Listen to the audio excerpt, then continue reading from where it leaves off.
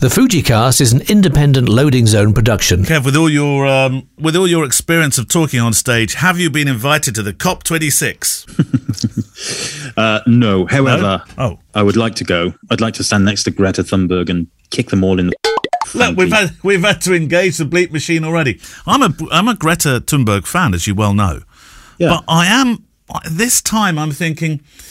I saw the video of her the other day. This is going back about a week now, isn't it? Of course, but where she was outside the front, sort of shouting, you know, that their leaders are not going to do anything. It's all over. It's pointless. We're the only ones that can do anything. And I was thinking, I think at this point we need to try and help each other rather than shout at each other. Yeah. And that's you true. know, when she stands cheek by jowl with David Attenborough, of course, they share a common purpose, common goal. But David Attenborough, of course, he's been invited, sure, but David Attenborough is at COP, and he will listen and he will talk and there'll be a sort of very guided, assured way that he tries to talk and get his point across. Now, I'm just wondering whether we're going too far down the shouty road now. Yeah, I get that point. And actually, I'm more of a fan of her principles in terms of that stuff. I mean, she wouldn't... she defended the people who are lying on the streets in motorways and all that kind of stuff, didn't she? I think, or not necessarily defended, but wouldn't say it was a bad thing. No. And you know, everybody has their own opinions, don't they? So, I don't think lying on the motorways is the right thing to do, because everybody just sits there with their engines revving, waiting for you to move. Yeah. But yeah, I mean, we can't just leave it up to the politicians, can we? Because they're all a bunch of, you know. So some people, other people, real people, have to do stuff. Well, I have to place some faith in the politicians, because they, of course, do wield some incredible power, and so at some stage we've got to have some faith, haven't we, Kev? No, my faith in politics went a long time. Well, no, we got. I mean, faith is. I'm not suggesting we're blind. What's that amazing phrase out of Miracle on 34th Street? So it is all a bit Hollywood. If you I do have more trust in Father Christmas. if you can't,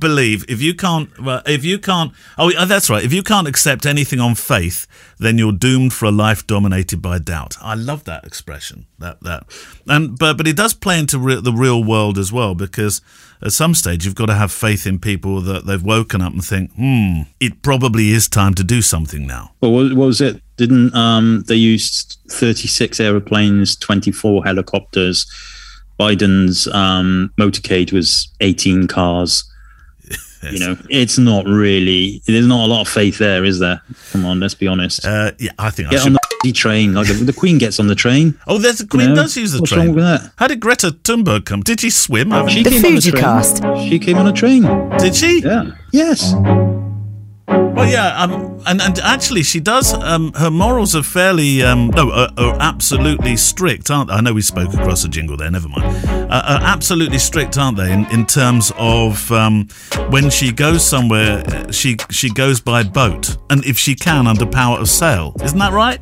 I saw something where she was travelling back from America in November, which is the worst time of the world to go, the year to go across the Atlantic, isn't it?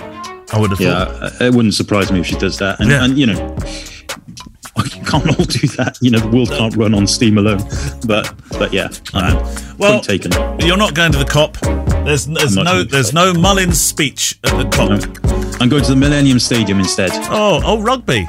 Yeah. Now, will rugby have gone by the time this show goes out? Will you be a happy Mullins or an unhappy Mullins? No, because it's this coming Saturday. Well, that's right. But if it's this coming Saturday, it's the Saturday before. No, I'm saying that as if we're speaking next Monday. Oh, right. Oh, we've actually... usually we're in the wrong time paradigm. But, who I was going to say, who are we playing? But I'm not Welsh, but I'm supporting you here.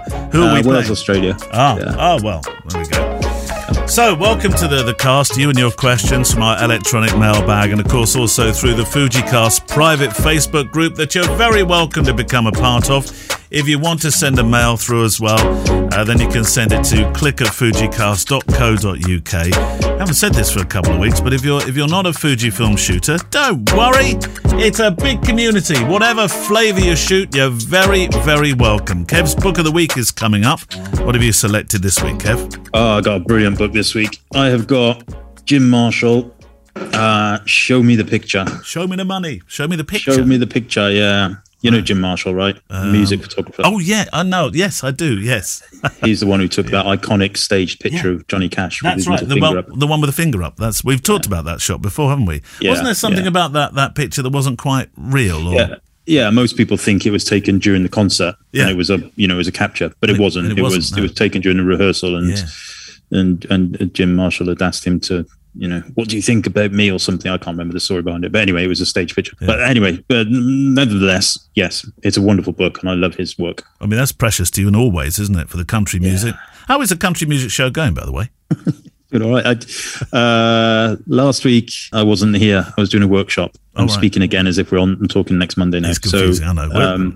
Somebody would have stepped in for me. But yes, still good fun. Yeah, loving it. Very much enjoying it. I'm going to get myself a country hat and some Stetsons, I think. Well, nobody can see it, Kev. It's on the radio. It doesn't matter. I know, but it'll make me feel better. Okay. Yeah. You'd be like the officer in Stranger Things who never leaves his hat behind. Even when he's being half eaten by aliens, he grabs for his hat. The power of a Stetson. And our guest this week is Darren Goldstein, who you spoke to. Yeah, who's a very, very well-established stills, film, units, TV, music photographer. Yeah. From Canada. With a list of... it's like a who's who, the list of people he's shot, isn't it? Yeah, absolutely. Right, questions. Let's pile into your questions. Is it yours, or do you want to go first, or is it me? You go first, because I'm still editing a wedding right now, and I totally forgot to bring up Facebook. Oh, no. Nice that you're with us, Kev. Right. I can multitask. Yeah, well, good for you. Quinn White, who is an assistant professor. Oh, stand by, Kev. This is going to be a CQ, a clever question. Hi, Kev. Hi, Neil. Oh, no, hi, Kevin. A professor wouldn't say Kev. I can't tell you how helpful and encouraging the show has been. Yada, yada. But seriously, I'm grateful to have found it. I'm writing with a technical question. Maybe it's too soon to be able to answer it, but either way, I am confused. You can't be confused. You're an assistant professor in the philosophy department of the University of Nebraska, Lincoln. How can you possibly be confused? It'll be cold there. Pardon? It's going to be cold there. It will be, yeah. Oh, yes. I gather that the new primes, the 18, the 23, the 33, the rumoured 56, are all designed to be future-proofed for the new higher-res sensor announced at the summit. So this was about a month ago. So the 56 is not rumoured anymore, is it?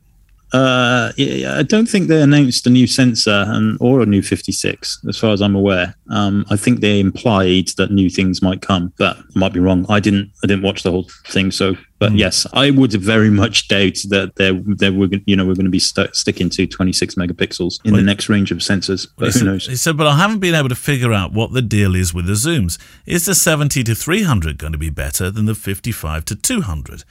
Was the 1024 already detailed enough, given that the new weather-resistant one has the old optical formula? What about the red badge zooms? Not sure when, if ever. I want more megapixels than I already have, but it'd be great to better understand the long-term longevity of the lineup. And right now, it's all a bit confusing. Gratefully, Quinn. It might be confusing to you as well, Kev. It is. I read that question when it came through, and I thought it was a really good question, of which I have no answer, I'm afraid. So I don't know. Yeah, I mean, I'm using the 18mm now, the new 18mm f1.4. Which you love. I love it. I absolutely love it. And it's noticeably sharper, I'd say. The new 23 1.4 that I tested as well a couple of months back, that also is noticeably sharper. And I can only attribute that to it being ready for larger sensors. So who knows what that means for the zooms. Basically, I haven't got a Scooby. Well, it was nice to be sent my, here it is, my XT5 in a box, just to try out for it. Does it say secret on the top? Oh, God, yes, it does. I'll edit that bit out. But, yeah, thank you, Quinn. No, we can't really answer that one. But people with much longer foreheads than us might well be able to in the near future. Right, have you got your Facebook working now, Kev? Oh, yes. So I am still I'm doing some black and white edits. But yes, I do have Facebook open at the same time. Whose wedding are you editing, or shouldn't you say? I'm editing... Don't say, Kev, don't. Because if they listen, they're going to think, oh, that's charming. We get all the attention from Kev during the show. He was editing I'm doing the finer details. I've pretty much finished it. Okay, so questions from the Facebook group. As tradition dictates, I will start with the most recent one, which was 21 hours ago with the word edited next to it. I always like seeing that. That makes me think, they've changed their mind. Yeah. Anyway, this is from Gus Bately, and he says, QQ, would either of you consider using any of the Viltrox lenses for professional work? I have the 85mm and think it's okay, but not brilliant. And I'm awaiting delivery of the 56 1.4, 23 1.4, which I purchased on the back Rave Reviews. Right. On the back of Rave Reviews, I would imagine that's meant to say. Yeah. Auntie Nancy says sends her regards. I can't remember, Kev. Is Auntie Nancy the one that's still with us? Auntie Nancy is definitely still with us. Two knocks for yes. And I think Gus is the, if I remember rightly, bus I'm driver, getting this slightly wrong, is the bus driver down there. Yeah. So, I got the Viltrox 85mm, and I've recently started taking it to weddings, but I haven't used it. But I've taken it just in case I find myself in a, one of those kind of reception rooms where it's packed and you can't move around during the speeches. Yeah. But my 56 1.2 has been sufficient so far. I don't think I'd have any problems using it. I have to say, I quite like it. It makes fine pictures. So I would use it. I don't have any of the others though. The reason I have the 85mm is because there's no real, the 90mm, the Fujifilm 90mm is similar focal length, but it's that little bit bigger, and the Viltrox one was cheaper.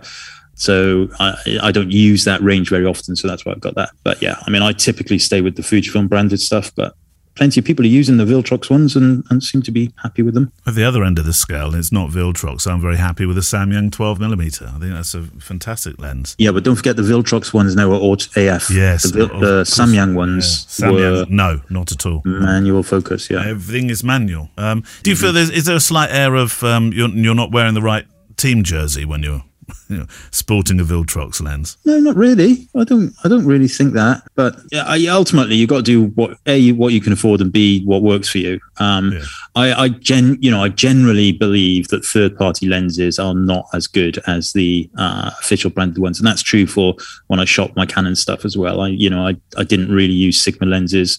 I had a couple. I think I had their macro lens or something, but I'm generally of the opinion, whether I'm right or wrong, I have no idea, but I'm generally of the opinion that the home branded lenses are probably going to be better. And so I kind of stick with that mentality. Sharon Powell-Gill has written in, "Hi both, I'm a long time listener from the very, very first show." Blimey. That was 1842, before they even invented podcasts. Do you remember the first show, Kev? Vaguely. Do you know, sometime we should rerun that, shouldn't we? I suppose you could just go back and find it, but we should start putting clips in. Clips in, because it was very different. It was tidy, as you would say, in Wales, but it was a bit disorganised in places. I think both of us were feeling our way in the dark a bit, weren't we? Although I do feel you should both be officially recognised for the daily lockdown shows, which cheered everybody up. The show is a true highlight for me with the banter, the interviews, and I especially love the book review section. So there we go. This is all about books, Kev. I've just returned from the Bristol Photo Book Festival. I didn't realise there was a photo book festival in Bristol. There was. And Martin Parr was the Martin Parr Foundation was part sponsor of it. That completely passed me by. I would love to have gone to that. Anyway, Sharon Powell picked up some photo books, 2 Martin Parrs, a Matt Stewart, Josh Edgoose, Paolo Franchi. Have you got any of Paolo's work or Josh's? I don't think I have any. I know of them, but I don't think I have any of their books. Yeah. Well, you won't now, because Sharon Powell's bought everything up. There's nothing left. Let me tell you, just call him Pal. Pal. That's Pal. That's what he likes. I know him. I know him quite well. Yeah, he's a really nice chap. All right, Pal. Let's call him Pal. Rewind. Pal says, "I was lucky enough to get some books signed by the photographers attending. My question is that in terms of future value, are books worth more if they contain only a signature rather than the additional inscription which mentions your name and perhaps adds a message to, e.g., to Kev, have you been to Australia?" Well, I would imagine straight away. Pal does say, "My own preference is that I'd rather have a book with a personalised message, as I don't intend to cash in on any increase in the value of the book, but I do realise that there are other factors involved as well, such as first edition." Obviously, it must be worth more if it doesn't have, to Kev, have you been to Australia, written in the front, mustn't it? This reminds me of when I used to sell. I used to have a business selling rugby memorabilia. Yeah. And I used to go to book signings all the time and buy like 5 books. And I remember going to it was Barry John, and he was at London Welsh Rugby Club, and he wasn't a book signing as such, but he was there, and so I brought 5 books that I bought, and I said to him, "Can you sign these for me, Barry?" And he said, yeah. And we already knew, like we'd been chatting. I think there'd been a lunch or anything. So he knew my name was Kevin. And so he signed them all to Kevin. To Kevin, lots of love, Barry John or whatever it was. Yeah. Or, kick the ball on, whatever it was. I can't remember. And I was like, yeah, thanks, Barry. That's not really what I wanted. I wanted to sell them. But yeah, so that aside, I mean, I'm not sure if it's a book that becomes super rare, right? And the photo books can become super rare, but usually over a very long period of time. They do fluctuate in value quite dramatically, however, based on just supply and demand. For example, if I go to an Oxfam bookstore and I find a book, and any book, and I open it up, and there's an inscription at the front that says something like, to Johnny, good luck with your A-levels, lots of love, Auntie Maud, and it's in the Oxfam bookshop. That makes me so sad. Why? Because I think, what's happened to Johnny? Maybe and why Johnny didn't want the book anymore. He just thought. Well, I know, but that makes me even sadder that somebody's taken the time and effort to buy this thing, given it to little Johnny, and then little Johnny's decided that. Well, maybe even Johnny's moved off this mortal coil. I don't. It always makes me but always makes me a bit sad. That. Well, have you checked to see if Johnny's okay? I did ring him. Yeah, he didn't answer. No. What did Auntie Maud say? Well, I looked her up in the phone book, and I rang 4 Auntie Mauds. None of them were the right. None of them knew Johnny. Yeah, none of them knew Johnny. One of them said they used to know a Johnny, but they can't find him anymore. I was talking to somebody the other day who was talking about an old person that they know. This sounds terribly disrespectful. It's not supposed to be.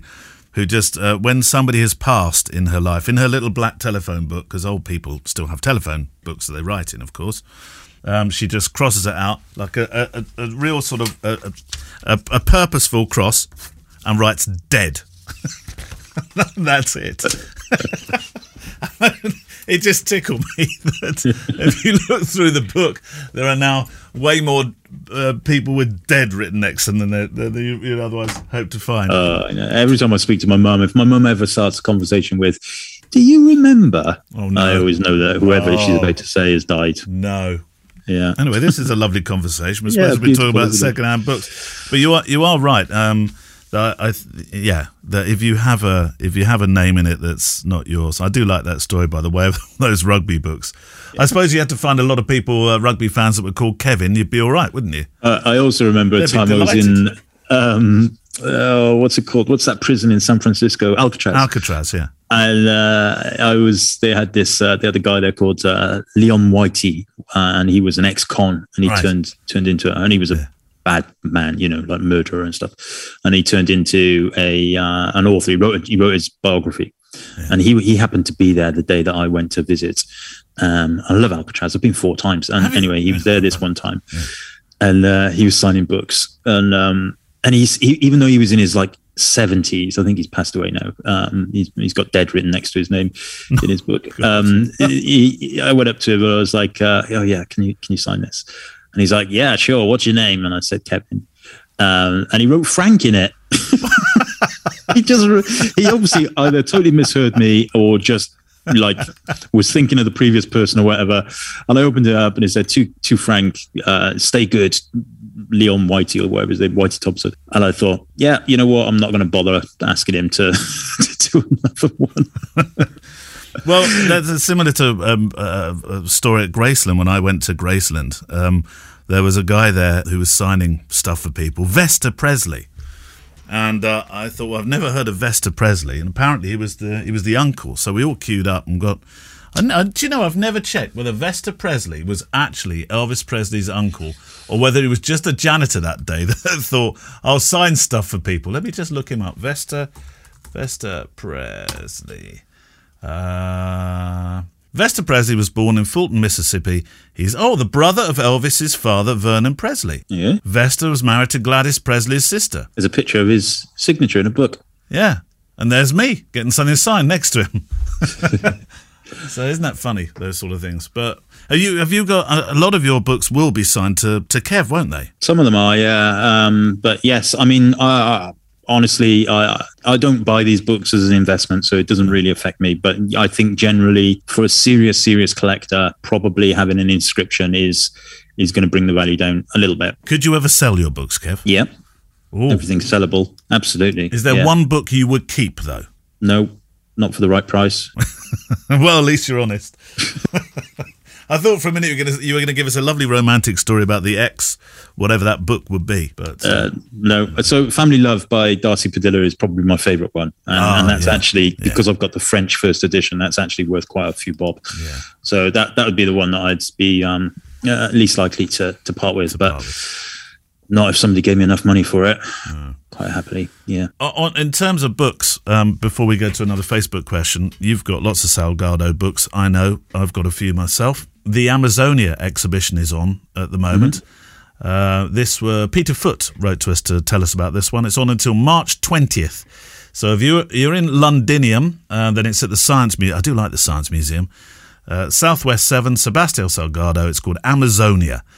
Peter said it might be worth a mention on your show, and it certainly is. And I don't know if you know much about the exhibition, but it's got a soundtrack in the background, which is Jean-Michel Jarre and various other sounds of the forests and stuff.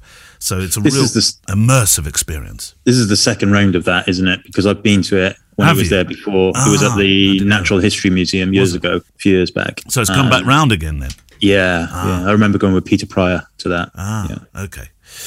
Right, questions from Facebook. Oh, yeah. I think we've got time for one more from Facebook. Next one. So this is from Steve, Steve the moderator. Question for the show. Is he allowed to do questions? Because he has a hotline to you. There's a red phone next to your bed. He is, but there's no need, Steve, in the thread for questions for the show to write question for the show. That's obvious. That's for the same reason you should not start a letter with "I am writing this letter," because that is obvious. Yes. However, sorry, Steve. He goes on to say there seems to be a lot of misunderstanding and urban myths regarding licenses required to video a wedding ceremony in the UK, at least from vicars. What's your understanding of the requirements, if any? It's not required, and if they use the music thing as an excuse, you simply observe the fact that it is copyright. Some of it is, some of it isn't. That there's a whole grey area. You just observe it by not including the music in the final film, or you say, look, I'm not recording during the hymns. The rest of it is fine. And the idea that parts of the Bible, which I have heard used by one vicar, are copyright, well, whilst that broadly could be true in terms of some publishing and so on and so forth, it seems a bit overzealous to me. Don't you think, Kev? Yeah, my understanding has always been about the music. You can't record like music if it's coming from if they're playing, I don't know, canon in D major coming down, D minor coming down the aisle or something. You're right with Pachelbel, because you can get that everywhere. Yeah, that's right. So yeah, that's always been my understanding, but I don't know. I don't film, so I don't really know anything about that. I think there are a lot of myths like that are used by people, aren't there? You can't photograph what it used to be anyway, because it's not the same now, but you can't photograph the register in the UK, this is, because it shows details of other past couples, but that's nonsense, because you can go into any single register office anywhere and demand to see the registers. Yeah, I think there is merit. I think there is some truth in that, though, I have to say, because I did have a very long conversation with the registrar about it at one point. Yeah. And she was saying that, yes, but that you would be going to the registry office for a reason, looking for information about something for a particular thing. Yeah. Whereas if that was just on your website, and it does have things like mother's maiden name, you see, this is the problem.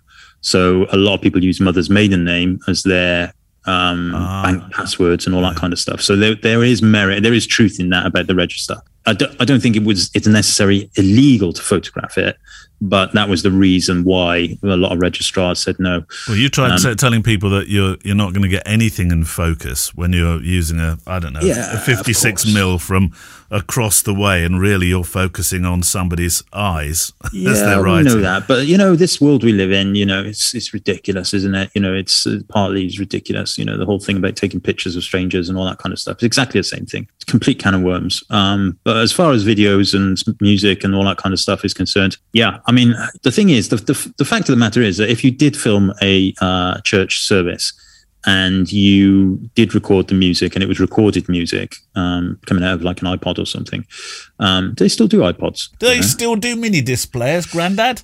Anyway, if you then stuck that on YouTube, you would get a copyright strike. So, you have to, there's definitely a truth in it. Whether that means that the vicar can charge you for a license, and how do you prove that you've got that license, whatever. Don't know. I really don't know. I've always thought the licensing thing is a bag of nonsense. And whenever I've been in making a photo film and I put a microphone on a groom's jacket to record audio, not once has somebody said to me, do you have a license for that? I've always thought it's a way of making money out of videographers. Now, I could be wrong here, and we do have James, of course, our resident churchman that can probably correct me on that, but I've always thought it's a bag of nonsense. Yeah, I don't know. I'm not doing well today. I don't know the answer to any of the questions today. Should I just go on? Well, no, Kev, let me help you, because I'm allowed to answer a few now and then. It's a bag of nonsense. There we go. I could be wrong, of course. I probably am. Have we got time for another, or should we? Let's go to the guest this week. So, how do you know our photographer today? Well, he popped up in the Fujicast Facebook group, threw up a whole load of pictures, said I'm taking these things with GFX, and there was a lot of comments on there. Basically, essentially just went wow. Oh. So I thought, yeah, we'll have a bit of that. What a job, though. I mean, the list of people, and you're going to get to it, of course, in the conversation here, but the list of people he's spoken to. What a job, Kev. Yeah. This is the job that you want, isn't it? I'm not sure. I'm not sure about stills and behind the scenes. There's a lot of kind of PR shots and everything. Yeah. He absolutely does them amazingly well, and it's a good business. But I would be personally, I'm more interested in the behind the scenes, the nitty gritty, catching the actors, having a cheeky cigarette behind the bus, all that kind of stuff. Well, of course, he does plenty of that type of photography too within his work. So to use a famous movie line and rewrite just slightly, answers in an email, please, if you can identify the movie. Here's what happened when Kevin met Darren. So Darren is a set photographer, TV stills, films, all of that kind of stuff, I think. Is that how would you describe your style, Darren? Yeah, the technical term is a unit stills photographer. And how does that manifest itself in terms of, for those of you that haven't seen those pictures yet, and we will obviously direct them to your website and everything in the show notes, how does that manifest itself in terms of what your job is, if you like?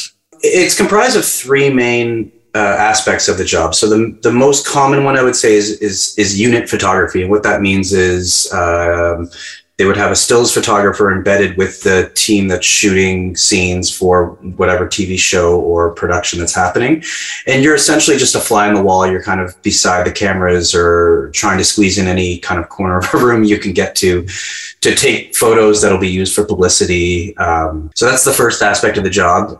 The second one would be what they call a gallery photographer, or I think sometimes it's referred to as a special photographer, which is more of a studio shoot. It's kind of dedicated to stills only. You have lighting. The whole purpose of the shoot is for stills as opposed to the unit photography, which is just a small cog in the machine, if you will.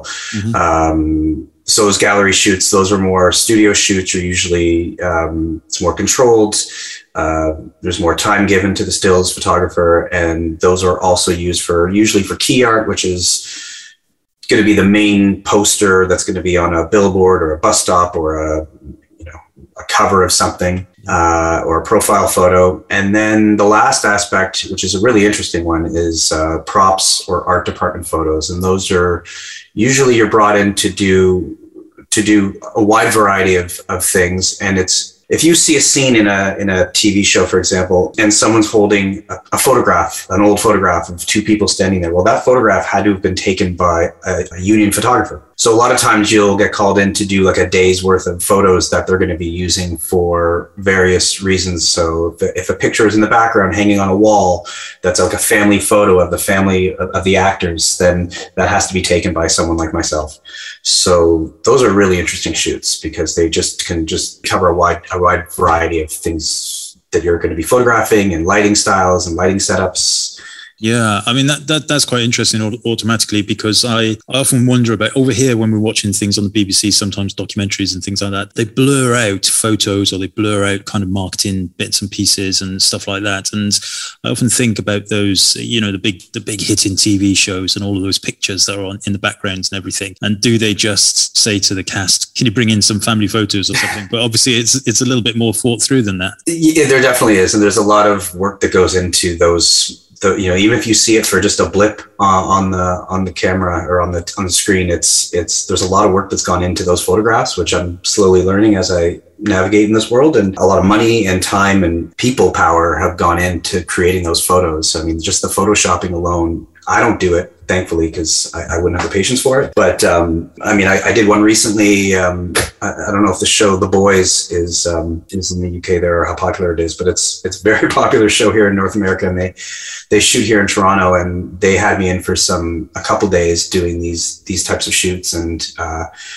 some of the shots we were doing were inserting some of their superheroes into red carpet scenes from all over from tens upon tens of years worth of photos. And it's just a day-long shoot of trying to recreate the lighting, shooting with an art director over your shoulder, kind of directing the whole thing. And then they're taking all those photos. They're buying stock photography of real red carpet photos of real actors from the 60s, 70s, 80s, 90s. And then they're photoshopping in the photos we've done into those red carpet photos to make it seem like those superheroes were there at the time.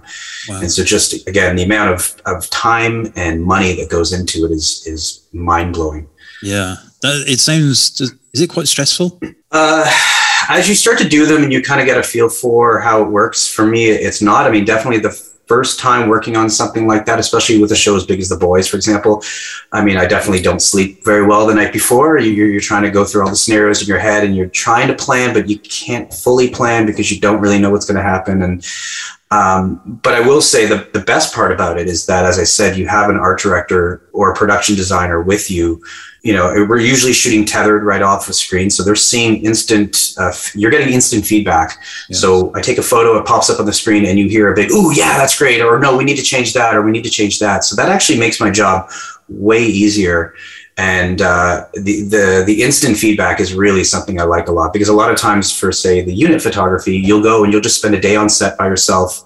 You shoot all day, you come home, you edit, you deliver those photos. And if you miss something or didn't get something, well, you've missed it and you can't go back and do it. When you were in school, when the teacher said to everybody, what would you like to be when you grow up? Did you say, I want to be a set photographer or unit photographer? Or did your journey to this point in your life take some different turns? Yeah, absolutely not. Did I say that? I mean, I definitely have had an interest in photography from a pretty young age. Sometime probably, I was actually thinking about it this morning. I think I picked up my first camera right around 10 or 11. And I think it was because I was always interested in art and painting and whatnot, but I never felt I was a good artist to draw, painter or illustrator. So I photographed so I could capture that. And that's kind of what I got into. And then when I really started getting into it in kind of my late high school days and even into university, I think my goal was to be the next, Annie Leibovitz, shooting celebrity portraits. That was something that I just really, really loved. But the TV work or the production work, I truly just fell into it. I was, as I've said before, I was at a dead-end job, early 20s, and a friend of mine who worked on a TV show called me and said, "Hey, we need a photographer tonight. Can you come?" And that started everything. I worked on that. It was like a talk show where they interviewed celebrity guests, and I was on that. From that day forward, I did that for 5 seasons, and that just led to tons of work. And then at the time, I don't think there were a ton of photographers doing work in television at the time, and you're on a short list and your name starts to get passed around within the industry, and before you know it, this is where I'm at. Well, it says on your about page, you've been shooting this is like a legendary list of names. Film and TV music stars including Amy Winehouse, Adele, Drake, Lady Gaga, Justin Bieber, Taylor Swift, John Legend, Mariah Carey, Usha, Demi Lovato, Bradley Cooper, Michael Bublé, Elton John, Rod Stewart, Lily Singh, Will Ferrell, Martin Short, and Patrick Stewart. It's like, it's almost like a dream come true. I think that for a lot of people who are listening, and I know this by reading the thread in the Facebook group, it is kind of like the dream job for a lot of people. But I suppose the way that you're spinning it is a job. You don't have time to be starstruck, I suppose. Well, it doesn't feel like a job a lot of the times. And that's what I love about it. I will say, like, I get to show up to all sorts of, every day is different. So I show up one day, I'm in a studio. Other days it's 5 a.m. and I'm in a farm field 3 hours from my home. It's so varied, and you're working with so many different people in so many different situations that it truly doesn't feel like a job. Sometimes you get jobs that, you're kind of in the studio every day. You show up at, like, I just finished something for the BBC actually. And it was one of the most wonderful experiences I had in terms of working with crew members and just the experience. And it was very 9 to 5-ish. And I remember coming in because a lot of times you show up one day every 10 days that they're shooting. Maybe I'm on set for one day out of those 10 days. But this one, I was in there sometimes 2-3 times a week. And I remember telling people this, for the first time in my life, it's starting to feel like a job, but I still loved it. I still love it. And, it's not so much nerves, coming in to shoot them because you're just kind of a fly on the wall in a lot of these situations. Now, sometimes you are in like a studio setup where it's just you and these celebrities or these actors. And I don't want to say nerve wracking because and I hate to sound cliche, but they are just people too at the end of the day. And, sometimes they're a little more friendly and sometimes they're not. And you as a photographer, all of us who shoot people, you have to just adapt to your surroundings and kind of work with what's given to you. So you don't have time to be nervous or starstruck or, you kind of have to get the job done, but it almost never feels like a job, to be honest. In terms of, you said you mentioned that you started with film, and I would imagine not so much the kind of setup stage pictures, but the kind of TV type stuff. Would you have been using a blimp in those days? I suppose you needed to be using quiet equipment. Yeah, so that was a big change. So I did shoot film, but pretty quickly we switched over to digital. But when it got time to shoot on sets where you needed to be quiet, I had to invest in a blimp, exactly that. And for those of you who don't know what a blimp is, it's essentially like a big bulky Pelican case that goes over your camera, that kind of your camera nicely fits inside, and you close it up. And at least the blimp I had, you couldn't even see your LCD screen or your screen on the back. You couldn't access your controls. It was literally a focus button and a trigger button, and that's it. So all your settings had to be pre-adjusted, and it just never felt comfortable. And I never felt like I was getting my best work through that. And that actually, good segue here, that's what led me to Fuji, because I was shooting on Canons, 5Ds, typically, and 1Ds and 1DXs, all sorts of Canon cameras, which I loved, and they were great. And I was using these blimps, and I was looking to upgrade my blimp. I wanted to get something where I did have more access to my controls. And when I started looking into them, the prices of these were almost the same as some of these newer mirrorless cameras that were coming out at the time. And at the time, it came down to essentially two different brands, and it was Fuji or Sony. And I made my decision at that time. This was probably 2015, I bought the XT1. That was the first Fuji mirrorless camera I bought. And it was based solely on price and the lens lineup. So that's kind of what started my Fuji path. And for quite a few years, I shot with, when I had to be silent, I would have the Fuji camera on one shoulder. And when I had a moment where I didn't have to be quiet, I would pull out my 5D and shoot some stills with that. And eventually, I upgraded to the XT2 and the XH1. And then now I'm shooting on the XT4 and the X100V. And I've just gone full Fuji at this point, and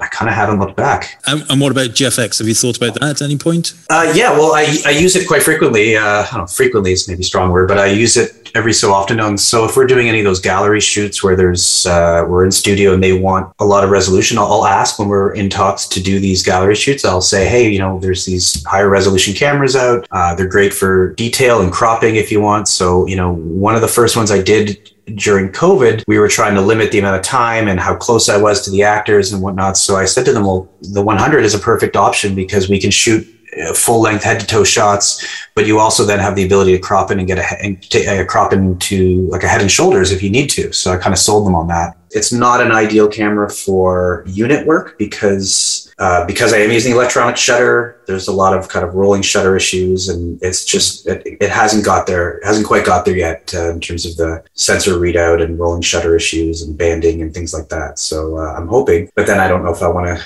deal with, 100 megapixel photos for, sometimes I'm coming home with, 1,500 photos from a day. So wow. I don't know if I want to edit 100 megapixel photos like that. So how is in the industry, your fellow photographers that do similar stuff, have they all moved to mirrorless as well? Is there kind of a Sony, Fujifilm, Nikon, Canon, they're all in the mirrorless game now? What's the general take, do you think? Well, from what I can gather, I mean, I don't have per se a lot of friends in the industry in terms of still photographers. Typically, if one of them is on set, then that means that I'm not. So I don't get a chance to really talk to these people very much. Yeah. But we're all kind of a tight little community on Instagram, and you see what everyone's doing and whatnot. So I think what happened was when the shift started to happen, when mirrorless started to pick up ground, and I'm not going to say I'm some sort of trailblazer, but I think I got on it a little sooner than some others did. And I think everyone eventually started shooting Fuji when the XH1 came out. I think that was the big camera that I was noticing a lot of people were using. And slowly but surely, they've all kind of migrated away from Fuji to Sony. Probably with their A9 series, I think that really is like a unit photographer's tool, if you will, or a great tool for them. But I just stuck with the Fuji, and some of them still use them, not as many. Some people are using Canon as well, but it's pretty mixed. But I will say, as I show up on set, it's kind of funny because there'll always be some sort of first AC or cinematographer or director. Somebody always spots one of my cameras, and the first thing they'll say is, "Oh, you're shooting Sony," and they just assume it. Everybody assumes we all shoot Sony, and then when I say no, it's actually Fuji, they kind of, their eyes widen a little bit, and you can sense the shock on them, and then they want to talk all about it, and I love Fuji, and everybody else has their own Fuji cameras. And I definitely find a lot of these directors and director photographers and cinematographers, their personal cameras are Fuji cameras. And it just ends up becoming a conversation piece. And then, especially when they see the X100V, come out, because that's one of my newer cameras that I bought earlier this year, which I've just fallen in love with. And when I have that around my shoulder and someone spots it, people just want to, all they want to do is talk about it. Are you using the X100V professionally then on set? Yeah. Wow. What happened was I was for a while there, I was using the X-T2 and the XH1 simultaneously. And when things got a little slow during the pandemic and I found myself going for walks, and actually, Kevin, you owe me some money, I'd say, because you guys talk about these X100Vs so much that I went out and bought one, and I fell in love with it. And I was just using it really to walk around and take photos and whatnot. But then I started bringing it to set with me and using it because it's a lot smaller and lighter of a camera. So it's like, well, if I'm already shooting with that 23 mil focal length anyways on my other bodies, well, why not lighten my weight and just use the X100 on one shoulder and the XH1 on the other? And that's what I was doing. And that led me to, different sensors. I'm getting different color results. I can't quite match them when I'm editing. So that I was like, well, now I got to buy an XT4. So that led me to the XT4. So now when I show up on set, I typically will use the XT4 as my main camera, and then the X100 kind of as a BTS photo camera. I mean, not solely BTS, but it's just great to quickly pull out. It's very unassuming. And, if you're shooting, say, a director, directing an actor or talking to a camera person, it's not as shocking to them, so they don't seem to notice it as much, and you can get some sneaky little photos with it. So that's kind of now my setup of the XT4 and the X100, and then I have my XH1 in my bag if I need it for a second body, which I had a little accident, a little whoopsie a few months ago on set, and I had to my XT4 kind of exploded after it fell off of a tripod, and I had to bust out the XH1 for a few weeks. And it to be honest, it felt great. I mean, I love the way that camera feels in my hand. How did the pandemic affect your industry, by the way? So it's interesting. The television work I was doing at the time was kind of scattered and was only making up, I don't know exactly what percentage, but maybe 40% of my income was through television work, and the rest of it was portraits and corporate events and things like that. And then obviously that stopped, and there was like a lot of us, we had quite a few months of just nothing happening. And because of the union here and the safety measures and the deal they struck, but what they worked out was instilling very quick safety measures for all these TV and production sets here, because the industry in Toronto is just growing, nonstop. They're building studios all around me. It is becoming a huge hub for television production and movie production here. So they had to work out some sort of system to make it safe for us to continue working. And so I ended up putting a cold call out to one of the shows that I noticed was one of the first to come back. And I just really, it was literally a cold call. Never met this person before. I saw their name, found their number. I called them. I said, hey, I see that you're coming back to shoot and I want to be on your set. And long story short, they said, okay. And they had me on. And from that point forward, it just didn't stop. I was working constantly.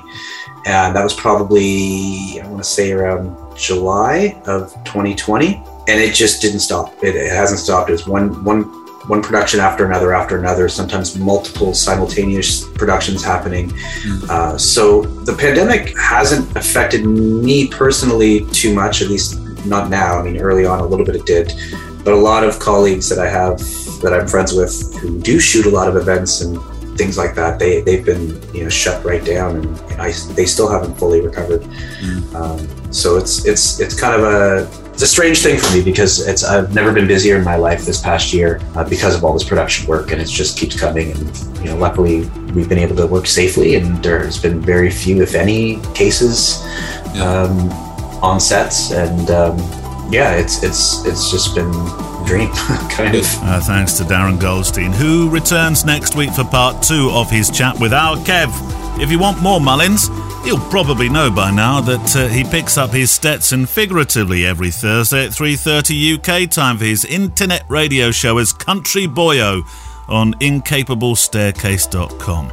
Be sure to join Kev and his Stetson and his love of country music every single Thursday. And then on Friday, I have my own podcast, which is a walk and talk one, really, a photo walk where your letters of inspiration drive the show, and we take in the sights of wherever we are through our cameras together. We also have guests, some of whom will walk in the future with us. Last week on the show, British portrait photographer Rankin. This week, a different tone. I think it's going to be one of those episodes where you think, hang about, Neil, I might be able to do something just like this. It's been a sort of a pipe dream, but here's a photographer who's actually done or doing it. So I talked with Hugo Hueta Marin about this amazing book called Portrait of an Artist, where, well, basically, he emailed those, the most incredible women artists that he's been inspired by or admired for his entire life around the world, and said, any chance I could interview you for an exhibition and then maybe a book? And people like Yoko Ono, Annie Lennox and Uma Thurman said, well, okay, yes, Hugo. Great, he said. I'm going to bring a Polaroid camera too, because that's how I want my photography to work in the book. Fabulous story. You'll love it. And I'll also be chatting with Dave Williams, who bought himself a Mercedes Sprinter, fitted it out as his mobile camper and photography explorer. And as this episode is going out, at real time, he'll be on a ferry right now on his way to start a 9-month adventure. He teaches us how to become a travel writer and photographer under the guise, if he can do it, well, etc., etc. That's what's happening on Friday's Photo Walk edition of Photography Daily, wherever you get your podcasts. Right, back to your questions. Kev, go for Facebook. Have you finished editing that wedding yet? No, I'm up to drinks reception. I can never say. Can you say drinks reception? Drinks reception. You're worse than the people that are at the drinks reception. I can never say it. Drinks reception. Say it really quickly. Have you noticed, by the way, since weddings have started up again, the drinks reception, a lot more people, a lot more drink at the drinks reception. I've noticed a lot more misbehaviour at weddings. The weddings have been great, even the Monday ones and everything. They've been a lot of people getting on it. That's for sure. Yeah. Go on, say drinks reception 5 times. Drinks reception, drinks reception, drinks reception, drinks reception, drinks reception, drinks reception, drinks reception, drink. I'm sorry, I'm not trying to be a smart aleck, but I think you've obviously got something that's going. Drinks reception. Drinks reception. You've done it again. I can't say it. I literally cannot say it. Drinks reception. Cut it drinks reception. No, cut it into 2 parts, Kev. Start with drinks, then add reception on. Drinks reception. I can do that, but then I sound like a drone. Drinks reception. No, you've done. Okay. dear. Drinks reception. Are you going to the drinks reception? I just cannot say it. Oh, I'm not going to say it anymore. I'm just going to call it. When you have your little Zooms with people, I hope you never say, well, that's a drinks reception. Yeah, no. I'm just going to call it cocktails from now on, like the Americans do. Yeah, that's the cocktail Even though hour. there's never cocktails in UK ones. That's true, yeah. Very rarely, anyway. Drinks reception. Anyway, where were we? I can't remember. Were we doing a question? I was doing a question. Yeah. Okay, so... Anybody want to drink the drinks reception? Thank you very much. Right, so Graham Harries says, love them or hate them, you can't get away from drones in the world of photography these days. Yes. What are your thoughts and experiences on the eye in the sky? Love them. I am a big proponent of drones, though I don't fly one. I did get my my proper license, so this is going back a few years. And before all that nonsense happened, I say nonsense, it was very serious. All that stuff happened around the airports, in particular Gatwick, wasn't it, where they had a real scare for quite a while. It closed the airport down, didn't it, for a number of days on and off. And they still never found out what was going on, did they? I don't think they did, no. So I did my due diligence, and I did my proper course, and I took my little exam and all that stuff. But it cost an absolute arm and a leg to put quite a small drone in the air. And there's the return on investment, if we want to use a nice corporate expression, I didn't really see it, Kev. In the end, reluctantly, I let the whole thing lapse, and I've never really gone back to it. I do own a drone. There's one out in the shed still, but it hasn't flown now for about 18 months. Yeah, I also have a drone, and I pay my CAA license every year to register it, which I think you have to legally. You have to now, yeah. But yeah, I haven't flown it in the UK for a very, very long time. I take it to Spain and I fling it around the Campo at 1,000,000 miles an hour. I love all that. But yeah, I don't really use it here. And I have to say, I do get a little bit annoyed with them at weddings. Depends on how they're being operated. I've only seen it a couple of times, I have to say, drones at weddings, because obviously not many of the drone operators do have those licenses and insurance. Well, there's a difference in the licenses. Yes, it's worth pointing that license out though, Kev. The license that you've got allows you to fly it for pleasure. It does not allow you to fly it for any form of monetary return, does it? No, correct. Yeah, absolutely. You've got to, if you want to fly it next to a £6 million stately home, you need to be fully trained, fully accredited, and fully insured. And the last insurance I had, Kev, was around about £750, and that's going back a few years. Yeah, exactly. So that's why there's not many of them doing it or not doing it legally. They're probably that's probably a bad thing to say. Some of them will be, but I'm sure there's some that aren't. Anyway, the ones that I remember from a couple of years back, drones flying over and everything, it just made everybody just kept staring up at the sky during the drinks reception. The drinks reception? They just kept staring up at the sky, which was really annoying, I have to say, because they just kept buzzing over the top. Yeah. But I did do a wedding a couple of weeks back where they had a drone operator, and he was very good. So he did what he needed to do, and that was it. He didn't. Then they were doing kind of just regular filming, so they were fine, and they kept it high, and there wasn't any kind of issues whatsoever. Yeah, that's my only real kind of thing about it. There's a 50-meter rule, isn't there, away from people? You can't be above them. Seems to change all the time. Well, I can't remember. If it's 50-meter still, I don't know, but you certainly shouldn't overfly people, and you have to be 50 meters away or something like that. That was the rule. I'm trying to remember desperately what the training was, but I'm pretty sure that was what the rule was. And I see every single time I've seen them being operated at weddings, they're never within those safety parameters. They are generally, I think, certainly overflying the properties that they're at. And each time I've asked about licensing, I've stopped asking now because it sounds like I'm just being a busybody. The answer would invariably be, no, just chuck it up in the air, use it quickly and shove it away. I bought one of the first ones, one of the first DJI things. It was Phantom. Like a flipping helicopter, honestly. It was enormous. It came in all these bits. You had to put it together and everything. Yeah. And it we haven't got much room in our house. So we got at the end of our bed, our bedroom is like a box that we keep our pillows in and stuff. And it just sat there for months. And one day, I never flew it once. One day, Gemma sat up in bed. She said, either the helicopter goes or I go. So I sold it to John Bakey. Gemma or the helicopter? yeah. Gemma and John have been very happy ever since. Did he fly it? No, he never flew it either. I don't know what he did with it in the end. It was so huge. And it was noisy, and you didn't even have a camera in those days. You had to stick a GoPro at the bottom of it. You strapped it to the underneath, didn't you? It was the GoPro, yeah. Right, should we look at the book, actually? Should we do Book of the Week?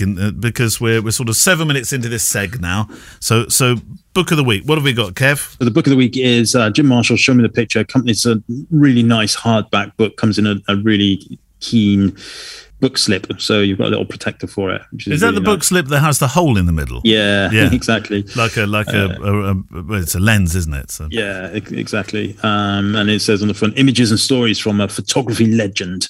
And the book is put together by Amelia Davis. And so the blurb is Jim Marshall created iconic images of rock and roll stars, jazz greats, and civil rights leaders. He had the power to look into the soul of an individual and to capture the mood of an entire generation. Ooh. This Dulux career-spanning volume showcases hundreds of photographs, intimate portraits, heady crowd scenes, and haunting street shots evoking the sights and sounds of the 1960s and 70s. Marked-up proof sheets offer insight into Marshall's process, while in-depth essays from his contemporaries tell a compelling story about this larger-than-life man. Nearly a decade after his death, Marshall's legacy is the subject of a documentary feature film. This gorgeous collection is a must-have for devoted fans and newcomers alike, a fitting tribute to a true legend. So indeed, there is a film as well that kind of goes together with this. So there was another book called Show Me the Picture, which was the story of Jim Marshall. That was an older kind of version of it. The film is also called Show Me the Picture. I'm looking now. I think you can get it on Amazon Prime. Whether you can get that in the States on the equivalent, I'm not sure. So in the UK, it's an Amazon Prime thing, not on Netflix. Show Me the Picture, Jim Marshall. So the book itself is, essentially, it's right up my street. We were saying earlier the kind of stuff that you'd love to be doing, Kevin. This is it. So there is basically the who's who of everybody is in here. So I'm just randomly flicking. I randomly flicked to page 48. Beautiful, incredible black and white picture of John Coltrane kind of sat there with his instrument on his lap, just kind of contemplating, probably in between shows or something. And then what I really love as well is the contact sheets.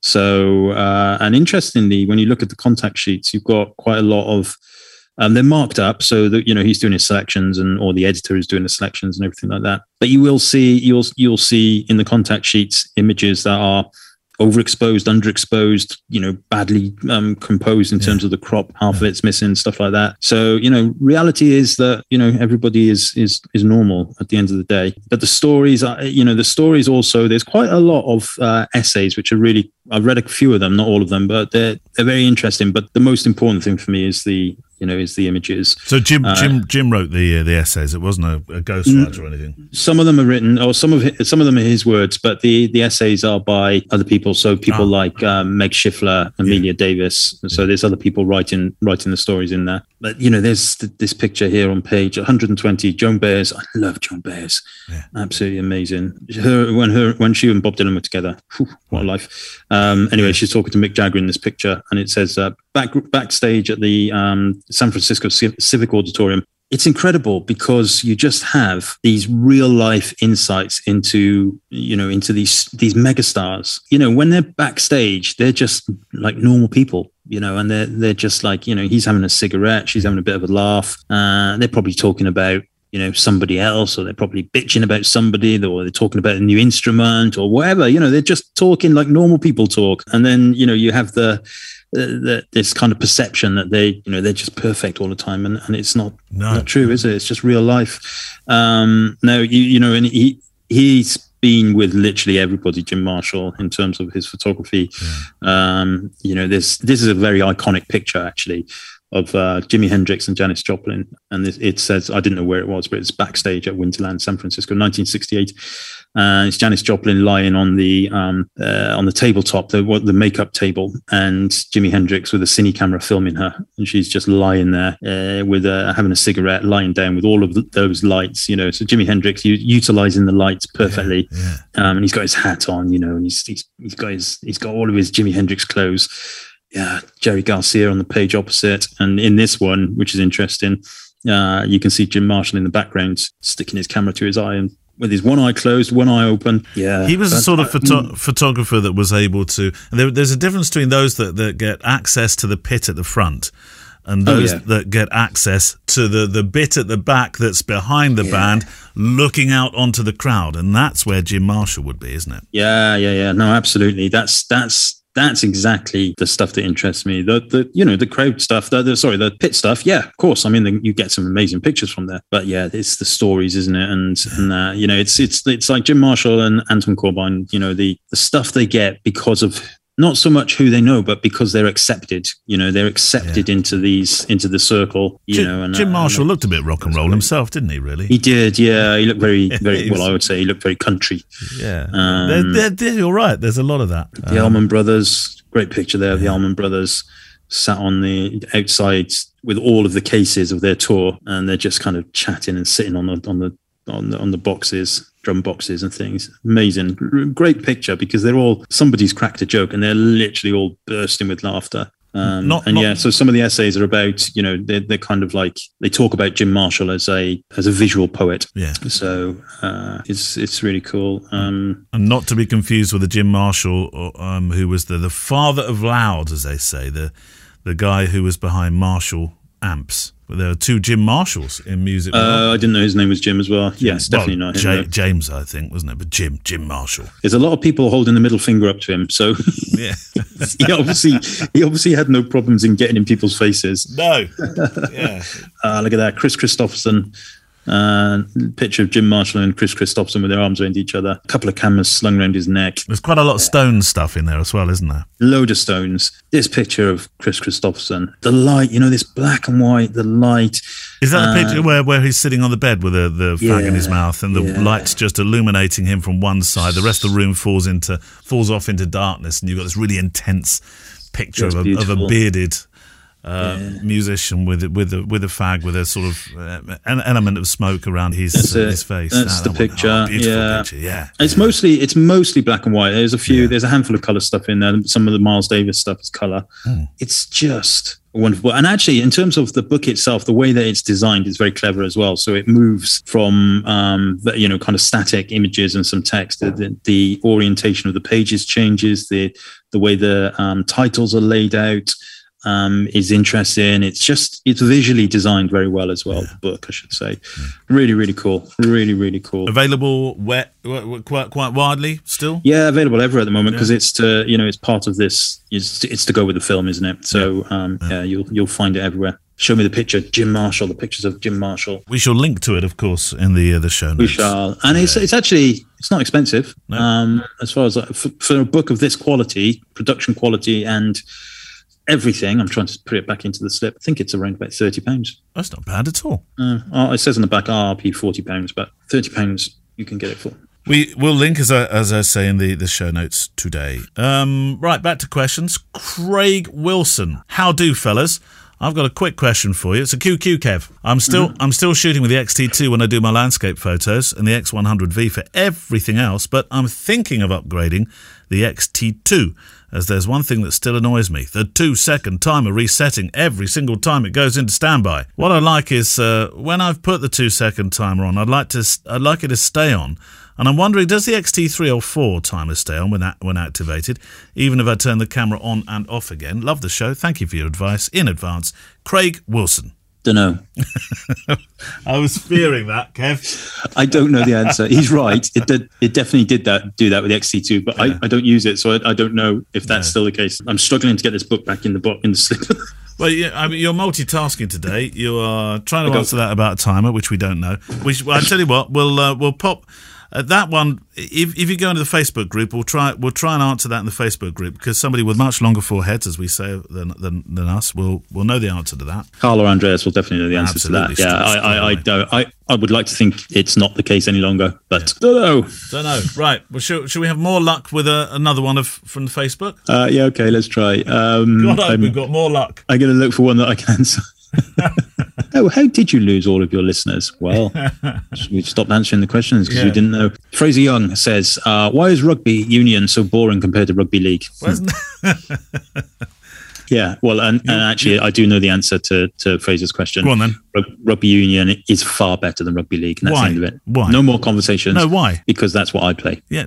Or did play. But for those that don't understand the difference, now, which is the one that has the gents that wear the long overalls that that has not long That's overalls. long overall. You on about Crane Green Bowls? No, the long coat. No, they were long coats. Well, I can't remember whether they were white or brown, but in rugby they used to wear the long shop floor coats, didn't they? Jackets. And they used to be on the line. They used to be running the line. Oh, well, yeah, maybe back in 1841. No, this is only going back into the 70s. No. I know what you're on about. You're on about the Oxford and Cambridge game, the varsity match that happens at Twickenham every November, or should happen, pandemics aside. And you're right, the linesmen do wear their house jackets. Yeah, because they're from the universities as well. No, I'm talking about the shop steward coats, which has nothing to do with the varsities at all. Which one about rugby league or rugby? You might even be on about Aussie rules football. No, I'm not. I'm talking about the English game or the British, not the English game, the British game. Oh well, then we'll have to strike this down as another one that I have no idea what about. I can't speak on this one. I can't answer any of the questions. Kev, just say drinks reception for me. Drinks reception. Okay. But officially, the one that Kev plays is the best game. That's all you. Yes. That's all you need to know. That's all you need to know. I think you'll be able to answer this one. Barnabas Hammerlick, he says, "Hello guys. First of all, thanks for the great show. I really appreciate the time, the positive energy, and the heaps of humour you put into your podcast. Even if Kev can't answer the questions." I'm a keen listener, and I found this podcast just a couple of months ago. There is one question that I want to ask and hear your opinion about. It's the evergreen question about travel lenses. And I think you've had a similar question asked before, but I'm not asking which lens to buy. I'm rather interested in what you think about a fast and lightweight prime lens being your only travel lens. In one of the previous episodes, there was somebody who travelled with the Fujifilm X100F. Could have been the V. I'm sorry, can't quite remember. But I was wondering if this is doable for me at least, because travel photography is really a mix of all genres. It's landscape, it's nature, it's hiking, it's trekking, it's walking in nature, close-ups of flowers, photos of animals, it's street, it's food, it's architecture, and it's a city. My question is a 35mm prime lens sufficient to cover all this really? So I'm assuming that he means the 23, and if he's talking X100, he's going to be talking 23, isn't he? 35 equivalent. Yeah. Is it doable for everything that he wants? I mean, could he use it for all those street scenes, the documentary, the nature, the close-ups, or do you think really you do need an interchangeable? What do you think, Kev?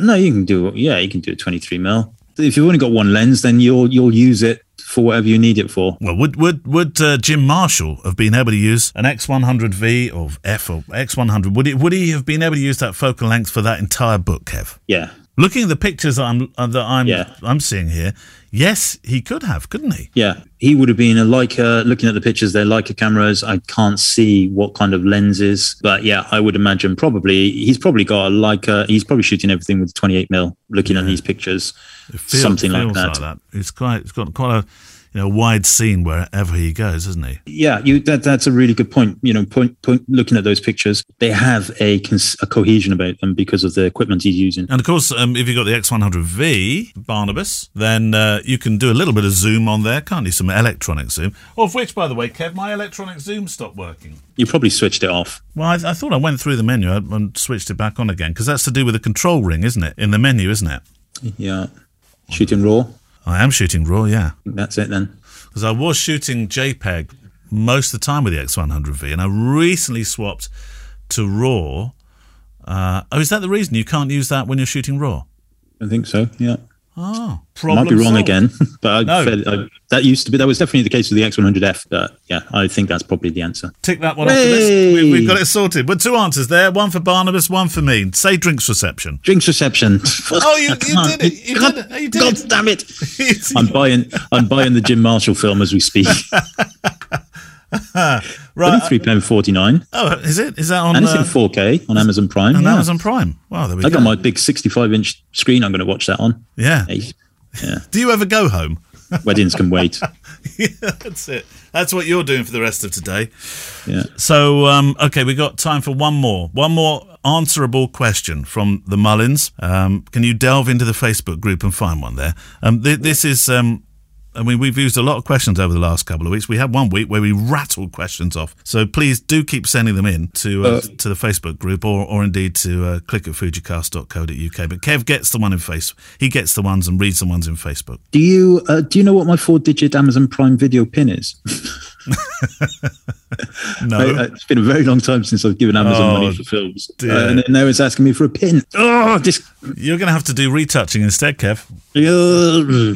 Right. Just give me, I want to give you £3.49. Don't make it difficult for me to give you £3.49. Now I can't give it to you because I have no idea what the thing you're on about. Surely it's just 1, 2, 3, 4, isn't it, Kev? It might be. I'm going to try that. Let's see. No, that didn't work. Thank heavens for that. Yeah. Oh God, it's probably my mother's maiden name. Right. Okay. Questions. We're running out. Honestly, people, come on back to the Facebook group. Start giving us some questions. Jamie Gonzalez. Hi guys. I'm having some issues with photos provided by my daughter's wedding photographer. Backstory: photos, JPEG files were delivered 3 months after the wedding, and only after the venue hired the photographer, threatened legal action. She was shooting a Nikon D810 and native glass, so I know the photos should be awesome. She dumped the photos to a folder, but they all have this reddish tone and are speckled. The few black and white photos are crisp.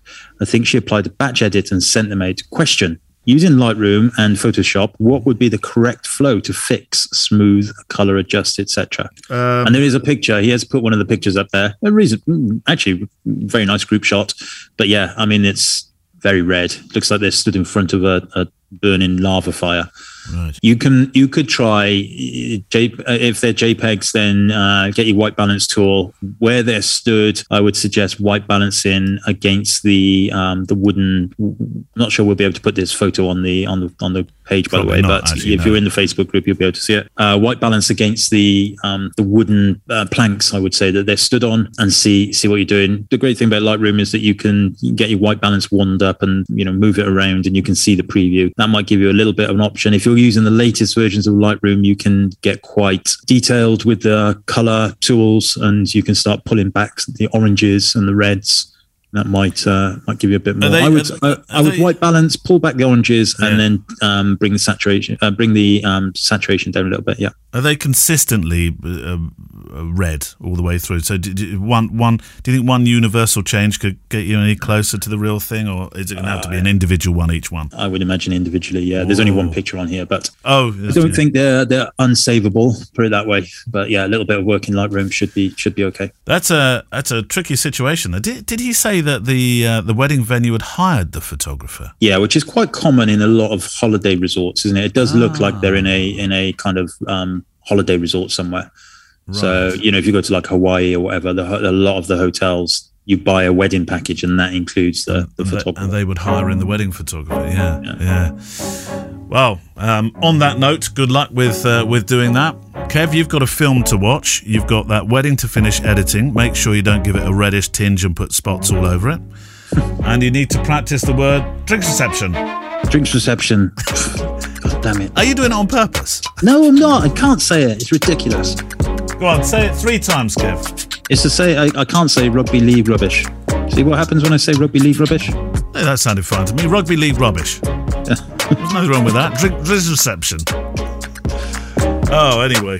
Thank you very much for your questions this week. Do send some more in. It sounds like we need them, Kev.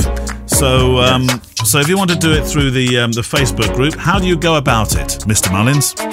Go to the Fujicast Facebook group, and you can just add it to the thread marked questions for the show. And also, don't forget, we haven't had any Patreon questions for a while.